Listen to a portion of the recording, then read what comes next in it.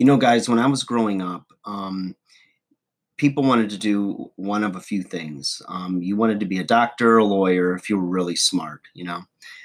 If you were a good athlete, you wanted to be a professional athlete. And if you were somewhere middle of the road, you might go to college, be an accountant, an engineer, or do something in business. Okay.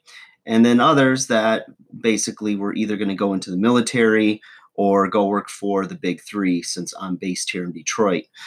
So it's there was really not a lot of people out there that were had the entrepreneurial mindset, or wanted to be the founder of their own company or CEO.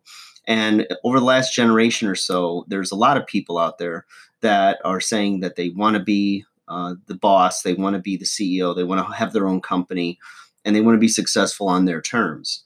And the thing is that I think that you can't fight DNA.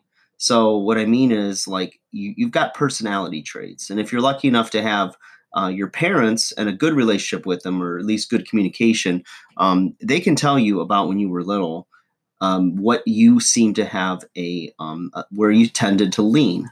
It's some people are just workhorses, and they like to go play their softball game. They like to play their games at home. They have their family life. They like to do their 40 hours a week, punch the clock, go home, and they're very happy.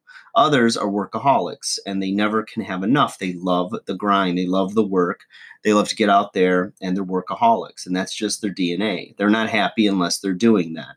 And the thing is that I think a lot of us, depending on your generation, there's what societal norms or societal pressures put on you to be something, and that you're only accepted by your peers and by those who see what you're doing in your life, if you're following what is accepted.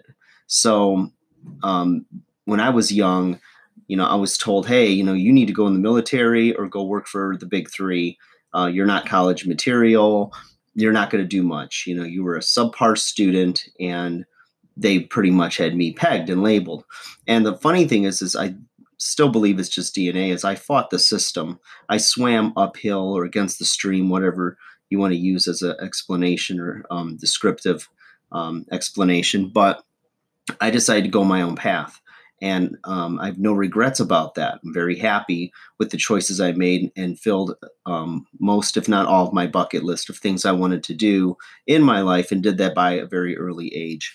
Now, the thing is that it's very easy to fall into the trap of doing what people expect of you, what your parents expect of you, what instructors or professors or your friends think that you should do.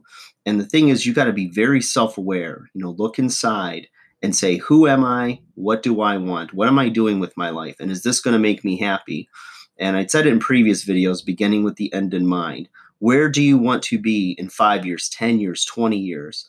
And you need to start, like, self-examining, who the hell am I, and what am I going to do with my life? And what's going to make me fulfilled? What will I do if I could do it for free? What would I just do for free? And stick to that relentlessly and work for it. Put in the time, do the research, get educated, whatever you got to do, and keep going. Don't stop for anybody, because when you look back, you don't want to have regrets. You want to be satisfied and know that, just like old Blue Eye said, I did it my way. Like, share, subscribe. Take care.